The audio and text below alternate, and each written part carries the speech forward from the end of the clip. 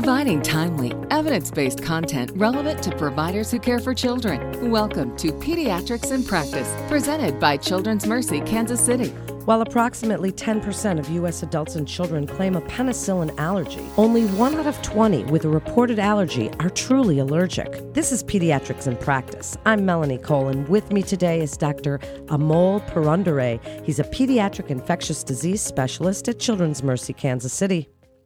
Dr. Purandare, this is such an interesting topic to me.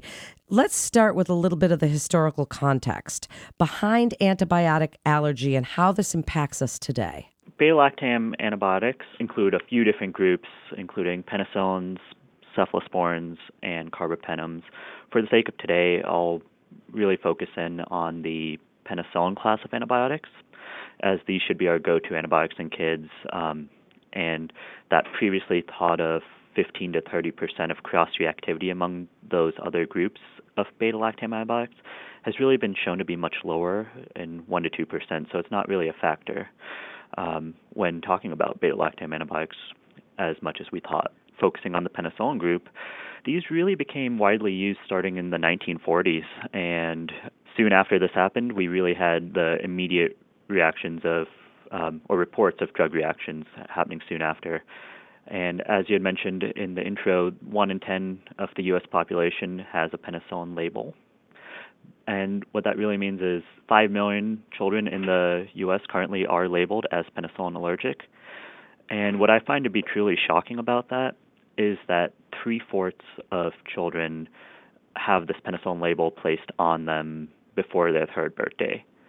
And what we're seeing more and more is that 1 in 20 of people are really truly allergic, not necessarily that 10% that we're seeing before. When that happens, when we're only seeing 1 in 20, this can be due to penicillin allergy being a side effect, it can be due to a drug-induced rash, or it can be a drug-viral interaction, or just inflammation from the underlying state. A true hypersensitivity reaction or an IgE-mediated reaction that we think of when it comes to antibiotic allergies are actually quite rare. We really see this in that small amount, that 1 in 20. And when you have these allergies, 80% of people that have these allergies will tend to lose them after 10 years of the initial allergy being reported. That is just fascinating to me. And as I was doing my research as well, tell us a little bit about the criteria that's associated with that soft history. At what point do you actually determine that a child is genuinely allergic? This can always be a little tricky for general practice doctors and even specialists to really come across and how to make this label. And so a big focus is really trying to understand what the allergy is. And so a lot of times when we see a child and they have this allergy already placed on them from maybe a prior provider, or this might have picked up from a emergency room, an ER, or an inpatient stay, sometimes you just see that there's a rash or the family just reports a rash. So we really want to know, what kind of rash was it? Was it was it a flat, more biliform rash? Did it itch? Were there urticaria? And how spread out were they? Was it just 1 or 2, or was it full body? And then were there signs of angioedema or anaphylaxis? Because if there's full body hives, if there's anaphylaxis, angioedema, that really makes it more concerning for a immediate IgE-mediated or true allergy. The other thing that we want to know is if they had a severe reaction that might have happened further on. So were they inpatient and all of a sudden they were described as having skin peeling or a Stevens-Johnson reaction, or something like a dress reaction where they were having a rash and they were showing signs on their blood work as well that they were having a delayed reaction.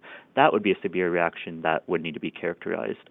And we typically don't see those in day-to-day practice, but it's something that we'd see in patients that are on prolonged antibiotics that might be in an inpatient stay. And so once we get that clarification, that lets us determine what the next steps are. So do you think then that we need to clarify and delabel? What are the health implications of that? And if we are, what are the process to follow as far as making sure that this is truly accurate? I really do think we need to clarify because, as I'd indicated before, a true penicillin allergy is rare and likely far rarer than we even give credit to right now. And while there are other antibiotic options that we have, the penicillin antibiotics are still overall our safest from a side effect profile and our most effective antibiotics in treating infections. And the reasons to clarify are really that we have risks geared towards our patients. So the risks to our patients are that you see over 35% of patients that have a label will get care that's deviating from the standard of care. They will also have 3 times higher risk of adverse drug reactions. There's an increased risk of clinical failure with other antibiotic classes, and you have an increased risk of resistant pathogens and infections of surgical sites and so on. And on top of that, all the health risks, there's also the cost to the patients. So you'll have prescriptions that can be up to 40% more expensive to families, and you can have inpatient stays if they have this label that can be $4,000, $5,000 more expensive to families just because of that antibiotic label.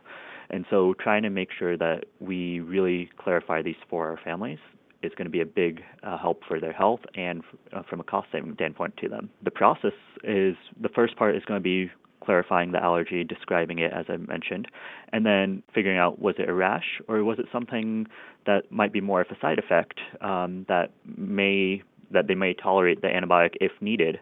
And things like that can be diarrhea, vomiting, if they have any kind of nausea with it. Or sometimes what we see often is a family will say there's a family history of a drug allergy, and a lot of times those are things that there really hasn't been a true correlation ever made from a family history or not. And so after clarifying that allergy, you also want to know what was the time frame of this. Was it the first time the child was given the antibiotic, or have they been on this antibiotic before? Was it something that happened immediately, where if it happened within the first 30 minutes or within a few hours, it's probably a true allergy or an IG-mediated allergy? That would need to be looked at by a specialist. Or if it happened maybe day 3 or 4, that could be either an IG-mediated or likely a drug viral or a late drug rash. And then if it happened later on, like day 7 or beyond, then that might be a delayed reaction, which may be safe for them to take that medication unless there was one of those severe T-cell findings that we had mentioned before. And so once you've gotten the time frame down too, then the next steps would be figuring out, do I need for this patient to be delabeled, or is it something I can do in the office?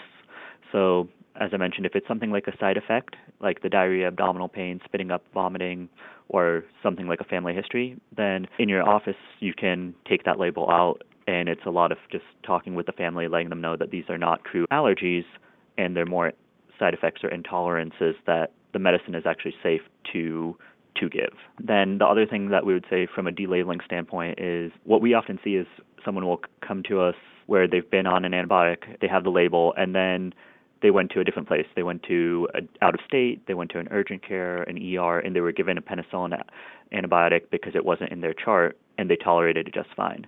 So if that's the case, in the office you can remove that label right away. And then if it's something else, then I think at that time referring them to specialists that can delabel. So at Children's Mercy here, through infectious disease, we can do delabeling, or through the allergy group, then you can as well have them delabeled.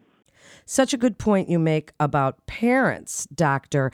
As you give us some of those guidelines for delabeling very briefly, do you find that it's difficult to convince parents whose children have soft histories to begin using penicillin again? What would you like other providers to know about what to prescribe for patients with a true penicillin allergy, and how to deal with the parents that say, oh, no, in my history, in my family history, which you've already told us is not generally the case?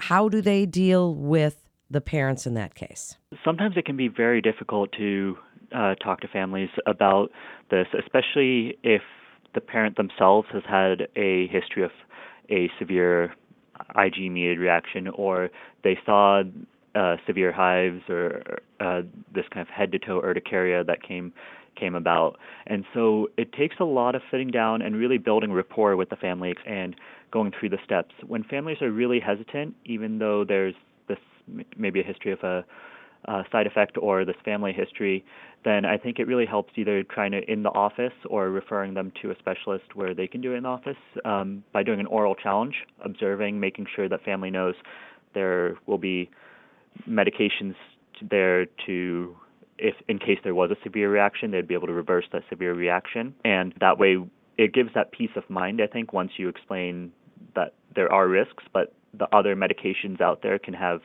equally just as many risks or can actually do more harm. I find that families are pretty receptive to that. And then if they are absolutely hesitant, or in the meantime, while we're waiting to do testing with a specialist in your clinic, you might often wonder, what do I give? Through Children's Mercy, we have a handy book that we've done through our antimicrobial stewardship that can be accessed at childrensmercy.org, and it's under our acute otitis media section, where you can find our outpatient stewardship guide. And we have a lot of helpful recommendations for if you have a penicillin allergy, what to give instead. The other thing to kind of keep in mind is if there are any reactions or allergies in the past, try to see if a cephalosporin can be given in place. While, again, cephalosporins for many of the infections are second line. If there's a true allergy, those could be potentially considered in place as well. And then if there really is a concern, your friendly neighborhood ID doc is always around to kind of field questions, and we'll be happy to give recommendations in regards to what the next option would be. Thank you so much, Doctor, for joining us today. It's such an interesting topic, and thank you for sharing your expertise. This has been Pediatrics in Practice with Children's Mercy, Kansas City. To refer your patient or for more information, please visit childrensmercy.org to get connected with one of our providers. Please remember to subscribe, rate, and review this podcast and all the other Children's Mercy podcasts. I'm Melanie Cole.